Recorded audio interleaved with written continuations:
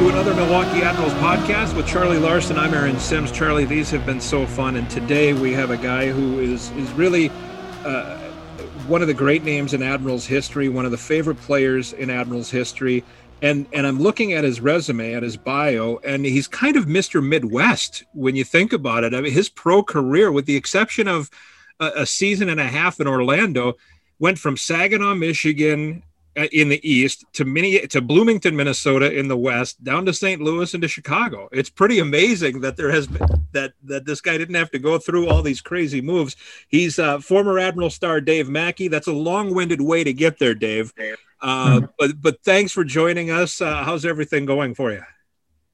Good, guys. Thanks for having me on to start. So looking forward to the chat. But thanks for the intro. It's funny you actually mentioned that. My wife from Chicago. I'm from Vancouver. I did make that drive after playing hockey all those years back to Vancouver at the end of the season 14 times. Oh my gosh. That's a long drive with a U-Haul. But at the end of the day, when I ended up retiring, I did feel like all that time I spent in the Midwest, that the Midwest was sort of, kind of calling me home. So I've always enjoyed where I've played. And like you mentioned, the majority of it was in the Midwest here. And obviously playing for the Admirals was a huge part of that for me. When you're going home that after every season in your career, is it a 2-3 day trip? Do you try to just haul as fast as you can? And on top of that, did the team pay for your U-Haul to get home? So it all depends. If I'm driving by myself, probably the quickest I did was 2.5 days. So those are like 13, 14-hour days. You're pretty keen to get home, I think, at the end of the season. You just get a straight shot of road, right? You close your eyes for a few minutes. Just go. Yeah. It's pretty. Of course, Montana would take you most of the trip just to get through Montana. But there were other times I had a 40-foot U-Haul and pulling my car on the back of that. All of a sudden that turns into a 4-day trip. Sure. So going through things and, uphill and stuff like that. So it depended, but yeah, I don't miss that particular drive. And as far as the team paying for that, I'm trying to think back. I don't know if they did, because that was sort of an elective, where I'm living at the end of the season is sort of what I do. So I couldn't talk about that, but yeah. You're like you said, you're a Vancouver kid, played in the Western League in Victoria, and drafted in a round that doesn't exist anymore, in the 11th round. Tell us a little bit about getting drafted. This is before the internet, before cell phones. How did you find out you were drafted? Did you expect to be drafted? And you're drafted by the Blackhawks? That's a pretty good team to be drafted by, especially at that time. Yeah, great question. I was at the time, there was two of us that played in the Western Hockey League as a 16-year-old, which was very rare. It was myself and a guy named Doug Bodger. Doug he went in the first round. Pittsburgh. I was a big forward. I was still growing into myself. My draft year at 17, I really didn't have a great year. We didn't make the playoffs, which didn't help. My stats were pretty well the same. So I kind of dropped in the draft, but the draft day, that was the very first time it was shown on TV. It was in Montreal. This is 1984. They only showed, I believe, the first 3 rounds. That was the Lemieux year, by the way. The Mario Lemieux went first. Mario Lemieux was first overall. And so I actually was at home watching TV. We knew Philadelphia was a team at that time that was interested in me, and there were talks through my agent that I might go in the 3rd round. And it flashed on the screen, first pick, I think it was the first pick by the Philadelphia Flyers in the 3rd round, left wing Dave Mackey. So we jumped up, my mom and my dad. I'm crying, my mom's crying, and so all this. And then all of a sudden, a couple hours went by. We got a call from a friend of ours, and I don't know if that was Dave Mackey or Dave McClay. Dave McClay was also played for the Portland Winterhawks at the time, was a left winger and was a tough sort of two-way left winger. And ironically, my dad and his dad were both in the RCMP and both knew each other. Hours went by. There was no internet. There was no, my dad's trying to call the draft. We're trying to figure out, nobody's calling us. So we sat around a long time, and it turned out to be kind of a tough day as you're dreaming about getting drafted. I never found out till the next morning by reading the paper that I was picked in the 11th round. So thank God. My dad, my father still claims that because I was picked and my name came up in the screen, everybody forgot about me. And they heard that, Mackey's still around. Let's pick him up in the 11th round. Or maybe that's where I was supposed to be drafted. But it did come up on the screen, Dave Mackey at the draft. And at that point, we couldn't get a hold of anybody. So it was a long sort of evening from what I recall. Yeah. Again, very fortunate just to get drafted. And really, it changes your life, right? For any player. You come to Chicago. I never was here before. I played in Saginaw, Michigan. At the time was their farm team. Right. Being, a kid out of Canada. I mean, heck, I didn't even know where Michigan was. So, right. So those were great memories. My wife ended up is from Chicago. My kids were born in Milwaukee when I was with the Admirals. So it changes your life, really, who you get drafted by and what you kind of make out of your opportunity. So sorry, long story there, but there was a lot in. No, that's a phenomenal story. That's a great story. It's a horrifying story too. Yeah. Oh. Yeah. My dad, there's a steak restaurant called The Keg. It's still in Canada. Yep. And my dad, it might have been, it was getting late in the evening. He's like, hey, we're going to The Keg. And now I'm only 17. So my dad, he had a couple of cocktails. I had a couple of cocktails with him. And we sort of got through the evening and woke up in the morning and discovered that I was with Chicago. Chicago, which is, I mean, hey, like you said, a fantastic place to go. How does Chicago communicate with you? Do they get your phone number and general manager calls you, or do you just get a letter? Yeah, right. Do you get a letter saying, hey, here's when training camp is, report at this time type of thing? Well, obviously things didn't move as quick as they do today. So I probably got a call from, I believe it was the assistant GM or their head scout. It might've been within that first week, just sort of welcoming. Yeah. It wasn't immediate, welcoming you on the team to the franchise. And then, I still had an eligibility of junior hockey. So at that time I went to training camp for 5 days only, and I had to go back to junior. I went back to the Medicine Hat Tigers at that time. And then after that, I waited every day, checked the mail to see that contract. They made me an offer for 2 years, and I waited all summer for that thing in the mail. You're checking the mail every day to get that contract. So right. A cool moment. Yeah, as well. So.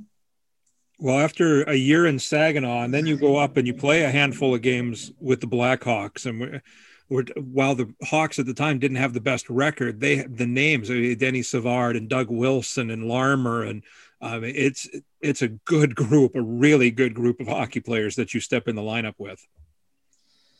Yeah, I mean, I was really. It took me a while. Aaron, that first camp, I got sent back to junior. My second training camp, when I was turned pro at 20, I was really looking forward to, getting a game, an exhibition game, right? That's you get your foot in the door. I never got one. I got sent to Saginaw. I remember I was real just sort of devastated. Hey, it's my second training camp. So I had a really good year in Saginaw. I put up some penalty minutes, but I also put up like 75 points. And so the next year I came back, I got an exhibition game, my first game. And one of my stories was, when I got there, like you mentioned, I was having a hard time keeping up to the likes of Denny Savard and guys like Larmer. And you're at a different level. I was never naturally a great skater, but, I was a physical player. So my first pro game, I fought Probert. I made a decision that I got to, so welcome to the league, kid. Yeah, it was an exhibition game. And as you remember, they would go to the Milwaukee's or Kalamazoo. The game was in Kalamazoo. We met halfway, Detroit and Chicago. I couldn't sleep that night. I couldn't sleep in the bus, and I got there and I ended up doing okay. And I got in a fight with Probert. The next night, I played against Edmonton, who won the Stanley Cup the previous year. They put me in Denny Savard's line. I got 2 goals in that game. So I fought Probert. I got 2 goals. Right.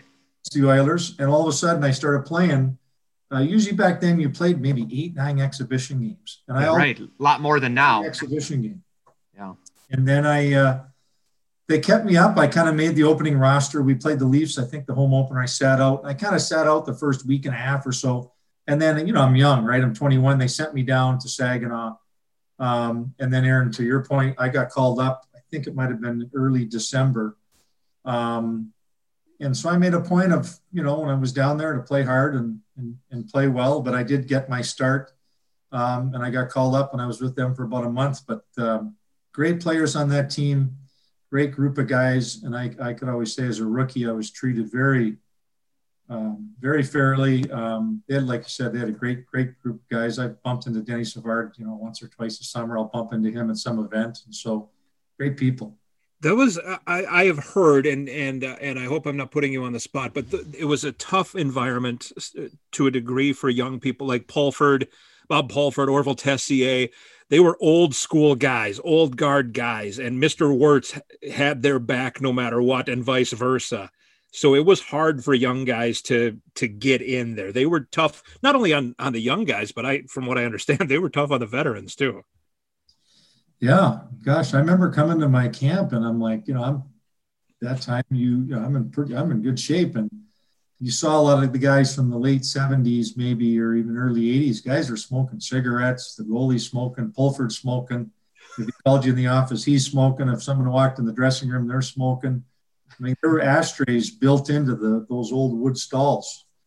I didn't smoke, but it would go up at a heartbeat, possibly. Yeah. So, but that was it. That was sort of I would say, a different regime, right?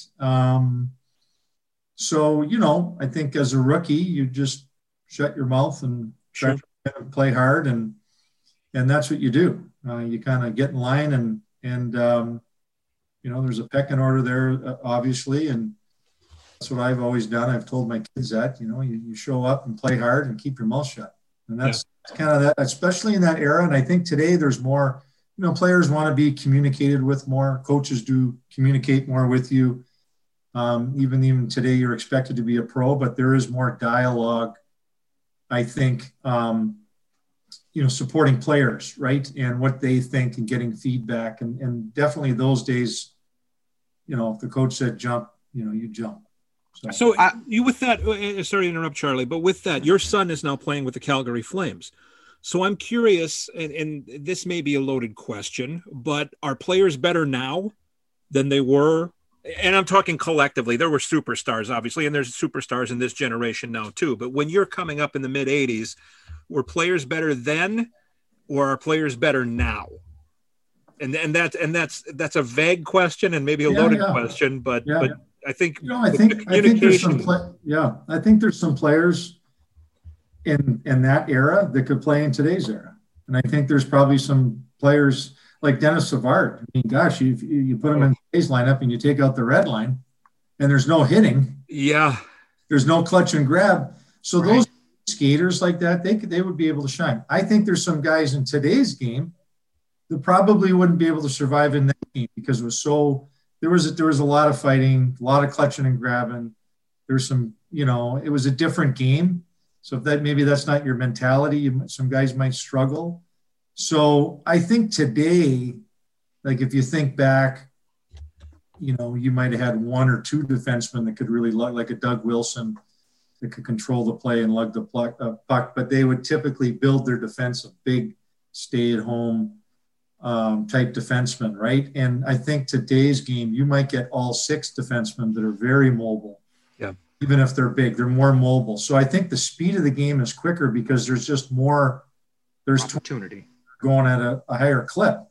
I don't know, a guy like Mike Gartner for years got the NHL fastest skater. Yeah. It's not like so I don't know if the guys are shooting any harder. I mean, you see the NHL skills competition or even skating any faster, but I think collectively there's more people doing that.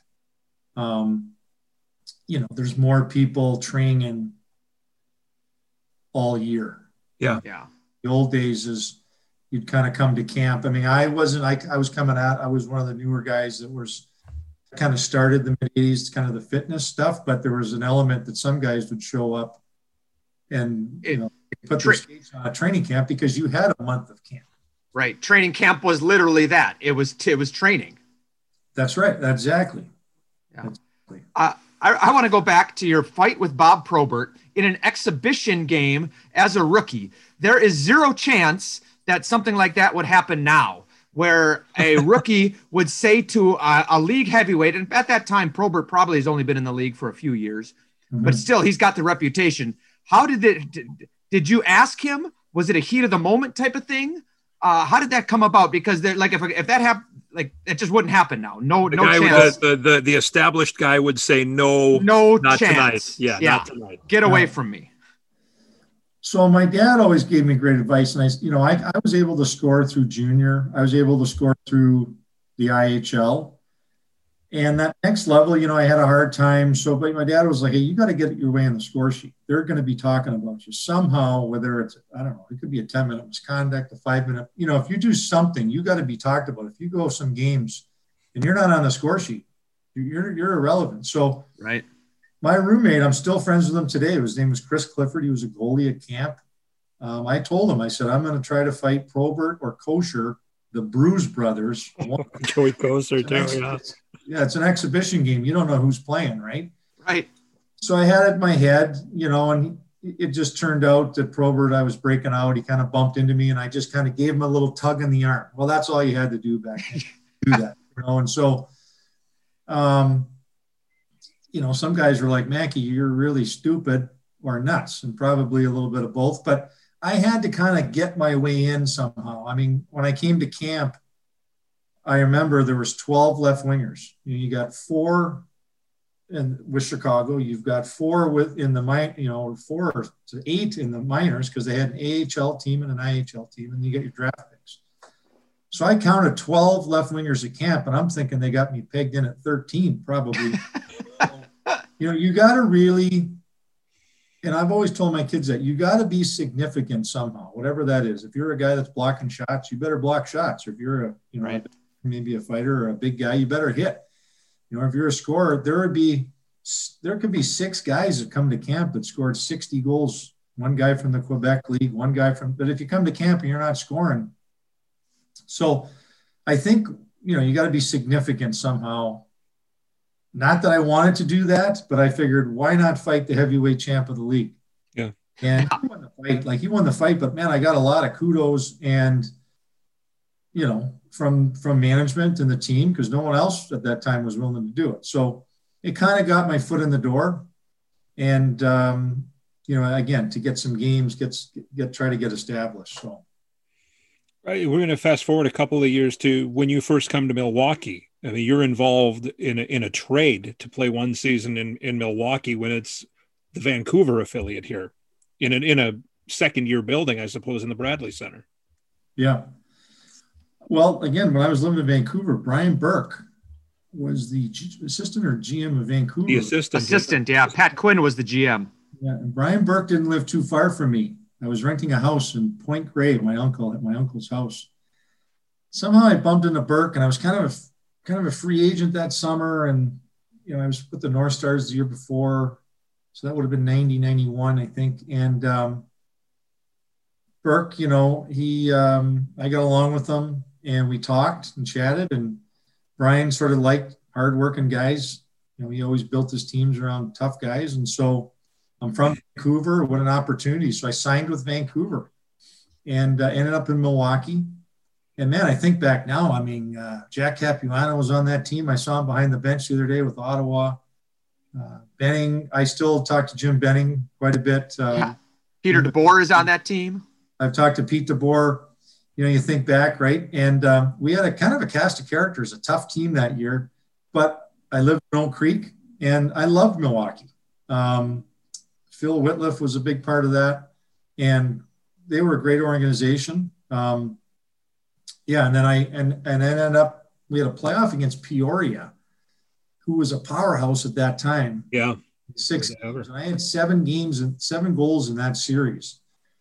And Ron Caron was the GM of the Blues, and they were the parent club for Peoria. And in that series, so they're there scouting all the time. And so I ended up signing for a 3-year deal with St. Louis after that 1 year in Milwaukee.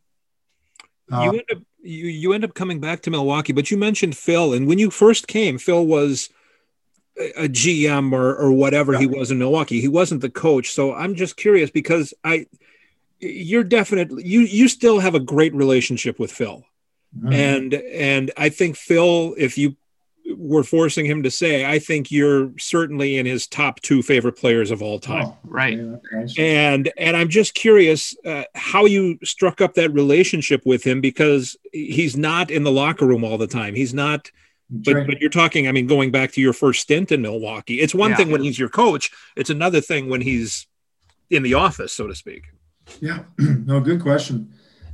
Yeah, it's, I remember coming to Milwaukee, and Phil had a different style, right? He sort of had a different style. And that's why when I signed with St. Louis for 3 years, and I was up and down with Peoria, I came back and signed I played for 4 years. And it wasn't just myself. There were guys like Mike Tomlak, Tony Herkus, and Phil started signing all these free agents that had some NHL experience. Kenny Sabourin, yeah, Ken Sabourin, 4 years. Yep. Yeah, we built a really strong team, and he was getting guys again. And so I think Phil's style, he wasn't a yeller and screamer.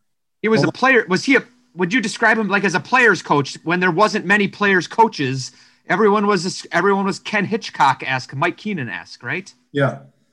Well, Phil's style was, one time he came down to the dressing room and we were losing, and we had the big ping pong table there in the middle of the dressing room. And the only time I saw him get mad, he did chuck that. At the end, there was always a fruit tray on there with the chocolate strawberries and bananas and everything. And so he chucked that one time, which was not like him.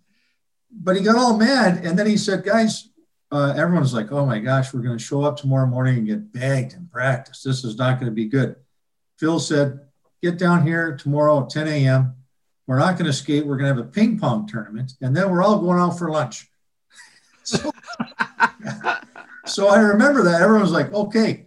So we come down, and so it was a different style. Even when things went wrong, he did something different. Like I even remember it was always taboo to be seeing at the airport or seeing in the hotel you're staying at bar having a drink. I mean, that was for management. The first road trip, Phil's like, we get to the airport, guys, settle up over to the bar here. We'll have a couple of drinks. Or I remember checking into San Diego. And we all checked in the hotel, and a couple of guys went to Phil and said, I think Mark LaForest was one of them. He said, Phil, I don't think the guys like this hotel. And Phil's like, I don't either. We're heading down to the wharf, the Marriott on the wharf.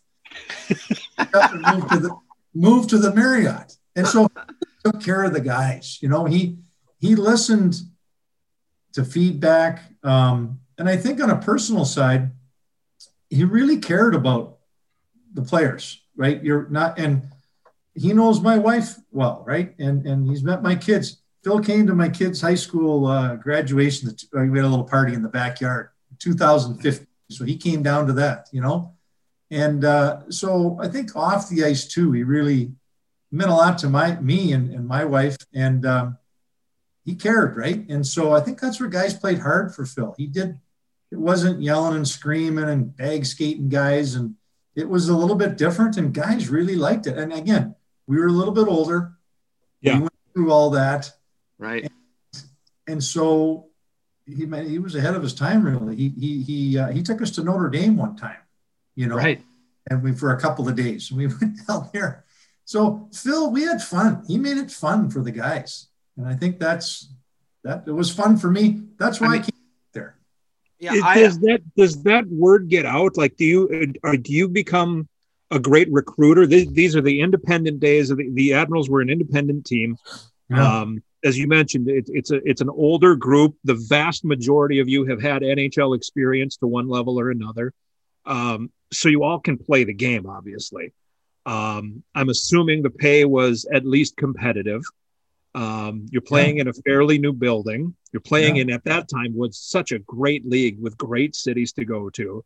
Yeah. And then you're playing for a coach like him. Do you guys become recruiters when so-and-so's contract comes up with St. Louis? You can call them and say, hey, you've spent 4 years in the organization there. I don't know where you're going, but I tell you what, this is a good place to come. Yeah, absolutely. You nailed it there. It felt like at the time that IHL was evolving, Milwaukee felt like an NHL. You're playing in an NHL city. We were flying for the most part, right? We had this new building. You're getting treated very well. Gosh, I remember we were getting big crowds on those Saturday nights, Yeah, absolutely. And so, and again, you still made it fun. So I think, it was easy to say to guys, and I'm sure you guys, they still have the same reputation. It's like, we got paid well there. And Phil was fair too on negotiating contracts, right? I think he was really fair, and he paid guys well. God, it's a great city. I have nothing but fond memories of Milwaukee. My kids were born there. I was single too. We had good times there, and it felt like you were flying. You're flying to Salt Lake. You're flying now to San Diego and LA. It started feeling like a real, pro league. And so you started seeing a lot of guys with NHL experience come to Milwaukee. Real quick, I want to go back to your first stint in Milwaukee when you were with the Canucks organization. I mean, you mentioned the toughness on that team. I want to ask you, this is kind of a two-part thing. I'm going to start with Mike Murphy playing for him, because that was a stretch in Vancouver and Milwaukee. There was a new coach every single season. So Mike Murphy, but you mentioned Jack Capuano. But you look at that team, Antosky, Peter Bukovic, yourself, Gino Odjick, my goodness, Cam Brown. There were guys that could throw hands, man. I'm assuming you read. Did you read Brian Burke's book? I haven't yet, but Brian. But the main thrust of it when he's developing a team, when he's building a team, was he wants to have entertaining hockey. And my goodness, that sounds like entertaining hockey. Well, that was good and bad for me, that team, because I remember we went to training camp and Burke actually said, because I might have been 22, 23, he goes, we're just going to have the rookies play the first 2 days in Vancouver. There must have been a dozen fights, out the Reverend on that team. Hawkins was on that team, right? Yeah. So there was some, I'm in the stands thinking, oh my gosh, we got a lot of tough guys, Right. And, Antosky was he was a high pick, could skate. Odjick, obviously. And I remember Brian Burke actually came to, I don't know if we were on the road or Milwaukee, and we were not playing as well. And he came and had a meeting. And I remember him saying, we are the toughest team in hockey. We had that many tough guys in that team. And when I say it was good and bad, it was like, good, I didn't have to fight as much. But bad, there was about 5 or 6 other guys tougher than I was. So they would call somebody up, right? They call up Odjick. So, but yeah, a lot of tough guys, but a lot of play too. Guys play. And Antosky, Hawkins is a good hockey player. Craig Cox had some good hands on him, So I'm curious that an infamous time, occasion in Admirals history that not a lot of people know about happened during that season. And it was involved a goaltender and Jim Benning. And I think it was a playoff game too, if I'm not mistaken. Yes. Do you remember what happened? And or do you remember this? I'm sure you do. You're probably playing. How could you forget it? But take us through the intermission fight between Jim Benning and Steve McKeegan. So you guys, I don't know how you got your story there. Yeah, that's good. Good on you guys. So we've talked to a lot of guys. Okay, I remember. Here's my version. First of all, you mentioned Mike Murphy there, Aaron. He was a great coach. And Kurt Fraser, who I played with in Chicago and Minnesota, he just retired and he was the assistant coach. So there was a weird dynamic there. I mean, at first he's into coach and all of a sudden we're friends and I would work with him in the summer and now he's the coach, right? So great coaching staff there. So what I remember, it was a playoff game. And if I remember, Murphy sent Jim Benning out because McKeegan was out playing the puck. It's the end of the game. And he just stay in the net, right? We don't need just skating around, overhandling the puck. Right. So I think Benning out on the whistle, go tell him to freeze the puck, which is kind of commonplace. You hear that a lot. I've coached hockey here, even high school, and you say to the goalie, hey, near the end of the game, just hang on to the puck. We'll take the whistle. We don't need you roaming around, Right, dangling. So you saw Benning skate out there, and now they're having looks like an argument. Everyone on the bench is like, what's going on? Well, and there might have been a minute or two left in that period going into overtime now. So we all come in the locker room. I know exactly where I was sitting and where Benning was sitting to my left there. And of course the coaches come in they're the last guys to come in. Right. Sitting there. And McKeegan walked over with his blocker and took a swipe at Benning. He's got his towel around and he's just like we're normally just, and he takes a swing at him. Well, and I was one of the guys. I mean, there was 4 or 5 of us. Now we're jumping on our goalie, kind of like feeding the goalie here. And we're not exactly. I wouldn't exactly say we're pulling McKeegan off of him. We're kind of getting a few shots in on our own goalie. Right. And then, Murph and Fraser walk in the room and they're just like, what is going on? Like looks like we're beating up our own goalie. Right. And I would say, thank God we won that game in overtime. Oh yeah. So we won that game in overtime because I don't think if we did, I think there would have been a lot of dissension and, it wasn't pretty. Yeah. I don't know what McKeegan's version of it is. I am friends with Jim Benning. But I was pretty close with Jim, more than I was with Steve. So maybe that's why we just kind of jumped on him and started a few punches at him. And then we pulled him off. So it was kind of a weird, hey, who knows? Maybe that pulled the team together a little bit more during that series. But there was definitely, that's something unusual. Oh yeah, it is. So what are the after effects of that? Do you just move? I mean, we talk about the story now, and you remember it pretty well.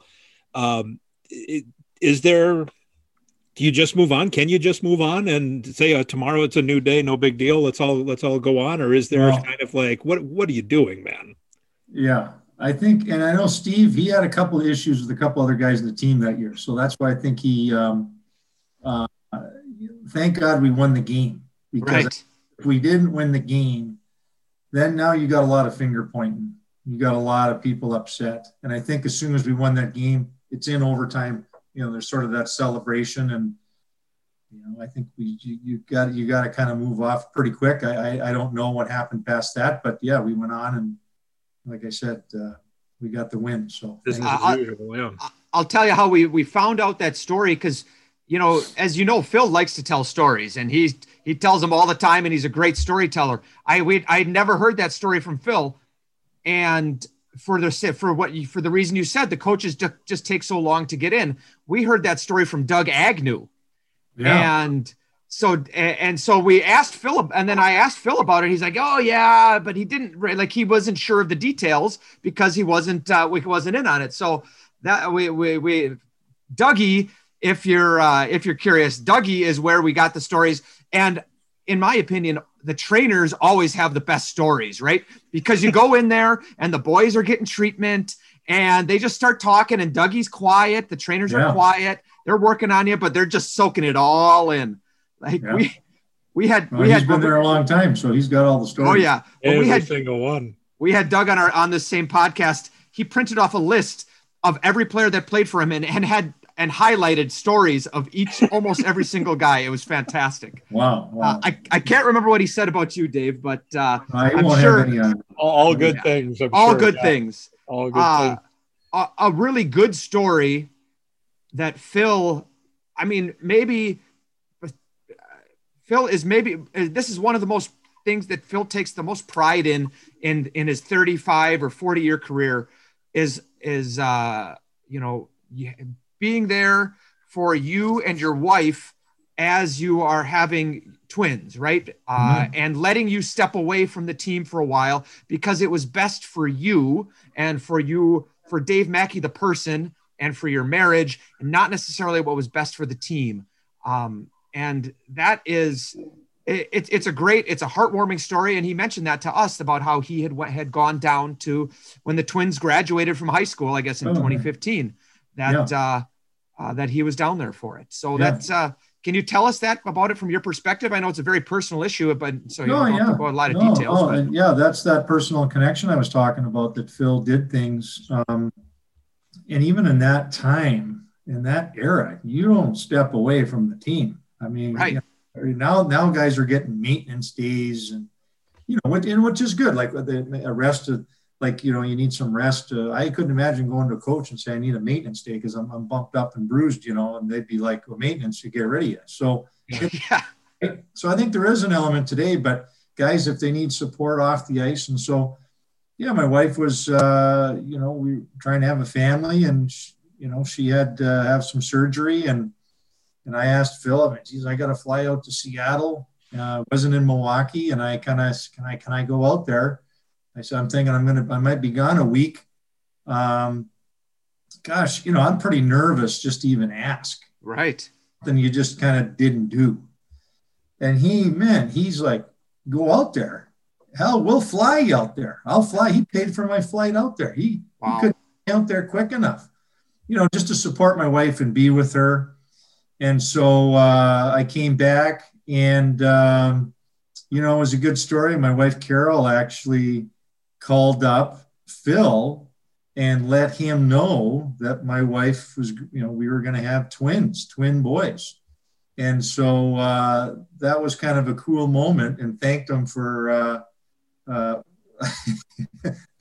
playing a role in the pregnancy, I guess. Which is an odd thing to say, but yeah. So we've never forgotten that. But again, I was nervous, and, guys in the team were probably, where the hell's Mackey? He's been missing for a week. You didn't kind of discuss things like that in the past, and Phil was just, again, very supportive, didn't hesitate, and supported my wife and I. And it turned out we had these miracle kids. So, and Phil's met those boys, right? So it's kind of cool. And I sent Phil a couple of Twitter links a couple of weeks ago when my son Connor was, he had his first NHL game. Made his NHL debut, yeah. Yeah, I was on Hockey Night in Canada, so I sent that to Phil and a couple articles. That was pretty cool. Yeah, I want to get to that in a second because it's a weird time to have a son make his NHL debut, and you can't go and see this in person. But those years in Milwaukee, and the cities you'd go to, and the characters you mentioned, Mark LaForest. I mean, who are some of the other characters on the team, or maybe expand a little bit on Trees as we call him? As you guys called him. Yeah. Well, yeah, he was from the old school. Trees, right. You mentioned the smoking before. He was well, he told us he was telling us about, living in the van, right? Like he lived at Wilson Park. So, yeah. I would get so mad on him because he might even been a little dusty early in the morning in practice. I still couldn't score on the guy. He hasn't had a good sleep, but what a great guy he was, though. Like, again, a cast of characters. And if he was kind of loosey-goosey, just always having fun, joking around. But really, guys, the guys I think I've stayed in touch with. Fabian Joseph was there. Yep. I talked to Fabian. Trevor Sim. Mike Tomlak's son, my kids are around the same age, so we've kept in touch over the years just through some texts and some phone calls because they went through junior hockey and college hockey. Jim Benning, I stay in touch with Jim. Carl Valamont, who's local. Carl and I talk. So there is some guys we didn't have that sort of social media, obviously, when we played, so you got to work at it a little harder nowadays. But I have those are some guys that I've been in touch. Mike McNeil, I've bumped into him over the course of the last quite a few years since we retired. Some hockey tournament in Notre Dame. Mike will be down. So it's always. I bumped into Tony Herkus one night. He was scouting junior hockey. It's weird. My kids kind of went through playing junior and college, so I felt like a scout. So I loved it. I'd be walking the concourse and I'd be bumping into guys. And Herkus at the time was scouting for Nashville. So it could have been Nashville. He's been with the Blue, or could have been with Tampa, which is where he is now. Yeah. So I'm curious about what your relationship was with Mr. and Mrs. Pettit. You were a major figure for the Admirals. Like you and Herkus and Cavallini and Sabern are sort of, Sly Couturier are sort of the names, right? And long-term deals. And right. You guys exactly. were here for a long time. Yeah. What was your relationship like with them? Did you ever talk to Lloyd? I'm assuming you called him Mr. Pettit. Did you ever talk to Mr. Pettit about the Blackhawk days? Or in your time with the Hawks, or what was he like? Yeah. Thanks, Charlie. I would say they were at every game. They sat up there at the Bradley Center in their suite, but he would come down at the start of the year, at some point, right near the start of the year after training camp, once we've kind of gone through exhibition and we've had our team, and give a speech to the guys. Phil would bring him down, and he would do that every year. And what I remember, he was a big guy too, and sort of very respectful.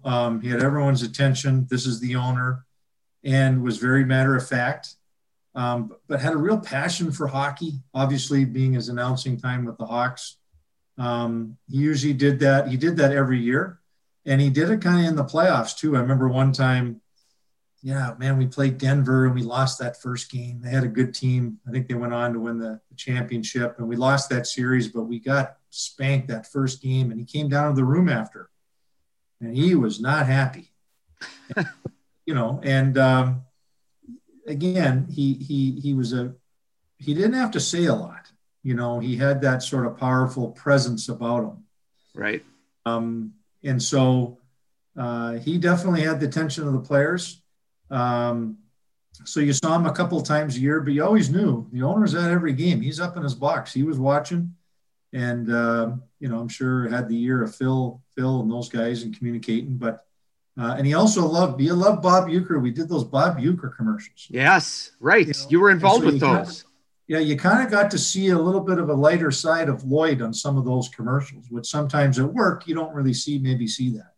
Yeah, the Pettits would leave. They would leave for the month of March to go to Florida, and Wojo always says we'd call them, that's a March promotion that we would do because he could do it. The Pettits wouldn't see it. Specifically Mrs. Pettit. Oh, Mr. Pettit too. He was very much a hockey purist. No signs on no dasher board signage. I imagine that's the way he that's the aura that he presented, was very much business-like, and we're here as a business and, play well, boys type of attitude. One quick story. We went to the golf course where he was a member up the Milwaukee Country Club. Sure. I believe it was Doug Pettit might have took us out there, myself and Mike Tomlak. It might have been Herkus. We played a round of golf, and after we had a nice dinner. It's on Mr. Pettit, right? Right. Tomlak, being nice, instead of ordering the big steak, he wanted to get, he ordered the, instead of saying the petite filet, that's what it's called, the petite filet, he said, I'll have the Pettit filet. So we never let him live that down. Everyone, the Pettit filet. Well, again, maybe it was the Pettit filet, but right. At the end of the day, but it could have been. Yeah. So I think Mike he was nervous when ordering, just get the regular steak. He got the little petite filet. Tell us being respectful again of who's paying the bill. Of who it is. Absolutely. Tell us about the Uecker experience. What was that? Sorry, Aaron. The Bob Uecker experience. Oh yeah. Again, gosh, I was in a couple of those. Yeah. Those were kind of fun. One of the ones I remember, though, it was after practice, and Euchre had the whistle. He's on the bench. And so we're skating from the blue line to the goal line, right? Like it's like the coach would like kind of like bag you. Well, we already practiced. Well, we had to do so many takes, and at the end, you kind of all fall down and you run into each other. And Euchre had that whistle.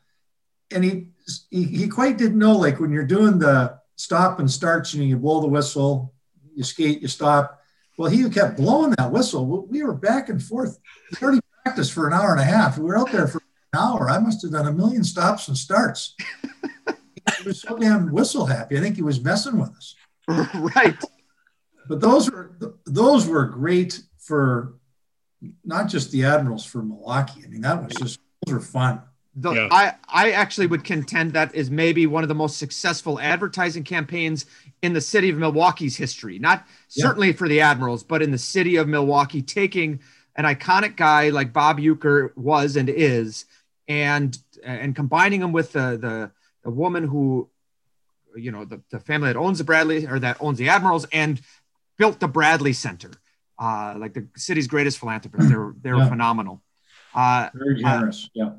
Another incident I'd like to ask you about. I think this was your first time around, when Sean Antosky climbs over the penalty box to fight Steve Martinson from San Diego.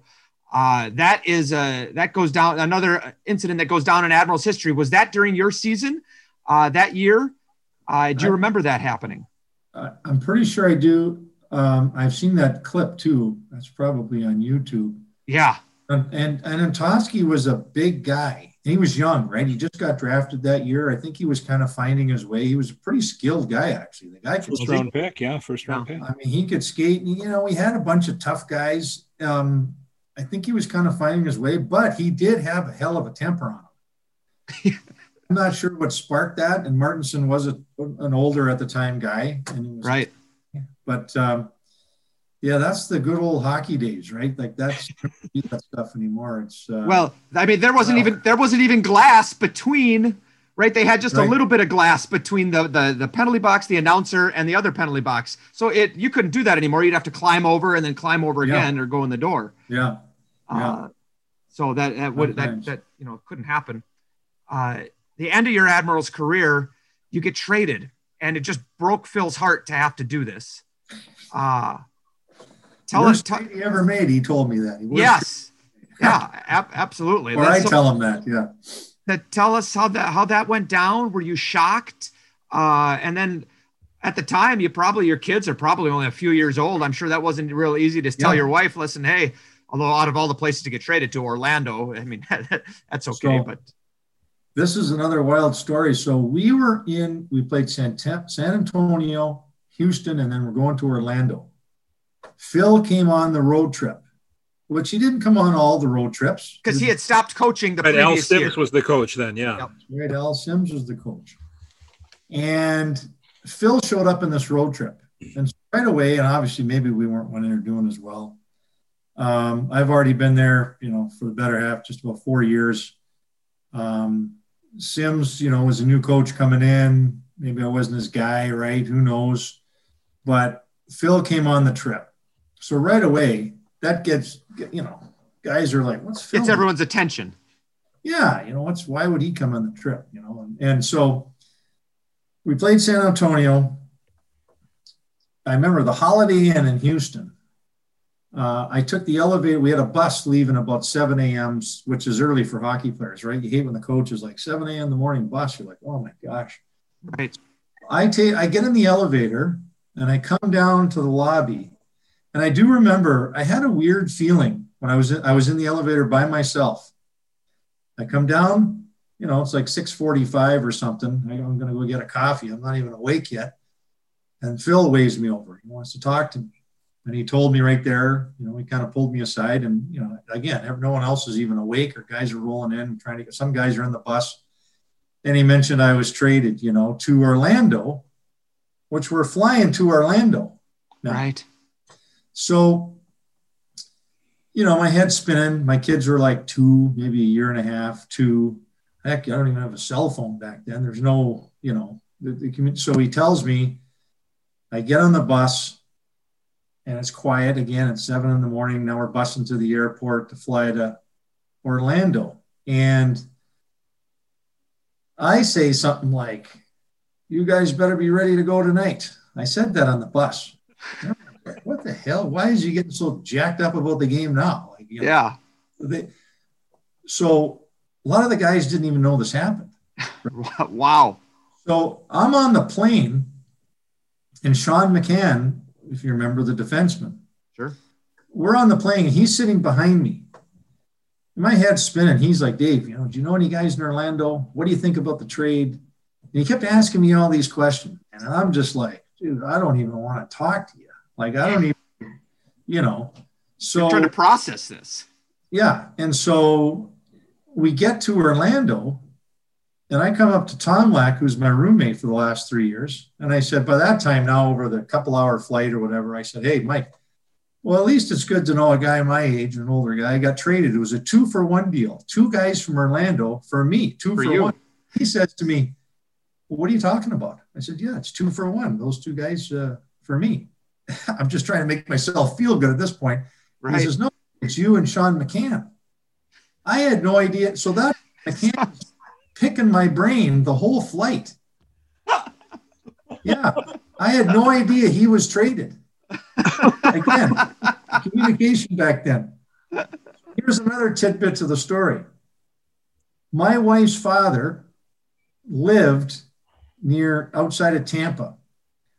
Prior to this whole thing going on, I already had it organized. I left him 2 tickets to the game, Milwaukee versus Orlando. Right. Again, no cell phones, nothing. After the game, and Dick was his name, and he's got to be 82 years old. He comes out, he says, "I couldn't find you out there. Where the hell are you?" "Well, I'm playing for Orlando." So I didn't have time to tell him. So he got the tickets to the game. And finally he says, Mackey's out there for Orlando. He couldn't put 2 and 2 together. I said, "Well, I didn't have time to tell you. I got traded." So unreal. We went in the shootout that night. Orlando picked me. I scored in the shootout. I skated right by the Admirals bench. And I didn't say anything. But I made a point of turning after the goal and skated right by the bench. The next morning, I flew back with the Admirals. Oh, really? Yeah, because I got to get back, pack my stuff up. I really was just on that road trip. I went back to Milwaukee, took about 24, 48 hours, got all my crap together, tried to organize as best I could, flew back down to Orlando. And my wife was responsible. She did all the work to move us, organize a move, and get the kids down there. And Trevor Sim, who was an Admiral, was in Orlando. And so as soon as I got there, Trevor and I were good friends. He got me set up. I didn't have a car. He's buzzing me around. He got me an apartment and everything. So it was kind of a weird time to be traded, and all that kind of worked out, Yeah. No kidding. I sure did. Speaking of weird times, and we mentioned this a couple of times, your son, great career at Minnesota State, then signed with the Calgary Flames. And as you mentioned, recently made his NHL debut. What has this year been like for you? Because, we talked to so many players on this podcast. Were your mom and dad there? Did your family get to see you make your debut? All of this stuff, right? That's not happening for the vast majority of kids this year. So what has this been like for you? Obviously, you're very proud of him. Yeah. But what has this been like for you? Well, it started about a year ago, now. And so we were all set to go to the Frozen Four. He was just starting his playoff in college hockey. Yeah. Right. My wife and I had all the regional flights and hotels booked. We were going because we thought they were going to get there ranked number 3 in the country. So right off the hop, you felt for that group, especially the seniors, that didn't get to finish their kind of college career. Fortunately for my son Connor, he was able to move on. He was actually supposed to go to Calgary, get a couple of games in. That didn't happen. Right. So yeah, it's been we've been hunkered down here, and even training for him this summer. Our backyard was like a prison yard. I mean, he had weights back there and doing stuff in the yard because all the gyms were closed, and with some round circle barbed wire up on top, and right, So, a guard shack. yeah. I'm the guard. Yeah, so right. So he was able to go in the summer to the camp at the playoffs. They brought him to that. He couldn't play. Okay. There. And then he got into Calgary, and he's played 3 games. He's in the AHL now. He's with Stockton, who, because of the COVID, moved up there. Yeah. He just walked across the hall. So he's playing some games there now to get some touches and ice time. Yeah, and so we're real proud of him. But yeah, we're obviously watching the ATV or the NHL Network or wherever he's at, and hunker down every night. So it's been different, but different for all the players, right? With no fans, and it's been a challenging year for so many leagues, so many players. And I was just going to add in my other son, Ian. I had a great proud moment last year. He went to the Wolves camp. Yes. Yeah. Played college hockey, and he got an exhibition game in Milwaukee. Right, exactly. Right. You were there for it. Yeah. I think you guys left me the tickets, if I remember. Yep, I remember. I don't know that were there fans? No, I don't think fans were allowed, but you got to come in. I remember Phil. I remember seeing you and Phil there together. Yes. Yeah. So, yeah, there were fans because that was last fall. Well, there was. Yeah. It was a different game that we didn't allow fans in for. But anyways.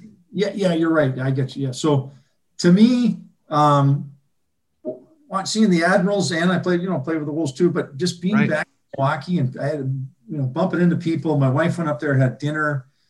My son, he ended up getting in a fight, and so he played in the East Coast League last year a little bit and played some pro hockey.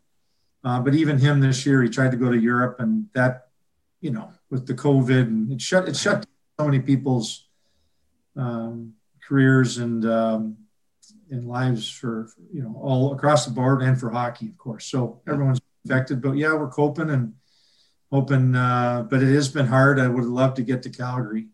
Yeah. Did you ever play in the Saddle Dome? I did. Yeah.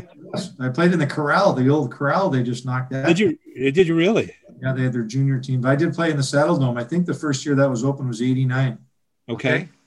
So it would be interesting to see. Yeah, I was thinking that it'd be interesting to go see your son play and get in to these buildings that you played in when you were. That'd be pretty cool to see what is. Obviously, there are a lot of new buildings, but it would be interesting to see. Yeah. Well, one thing I can tell you, he's got better hands and feet than me. So he's got better hands. So he's doing good. Well, that's good. Awesome. That's good. Dave, it's great to see you. You look great, by the way. Thanks so much for your time. We really appreciate it. And we can't wait to see you once we get back to playing in the fall. Awesome, guys. I really enjoyed the chat. Good to connect with you guys again, and thanks for having me. That was a lot of fun. Excellent. That's the great Dave Mackey. Thanks for listening to this Milwaukee Admirals podcast.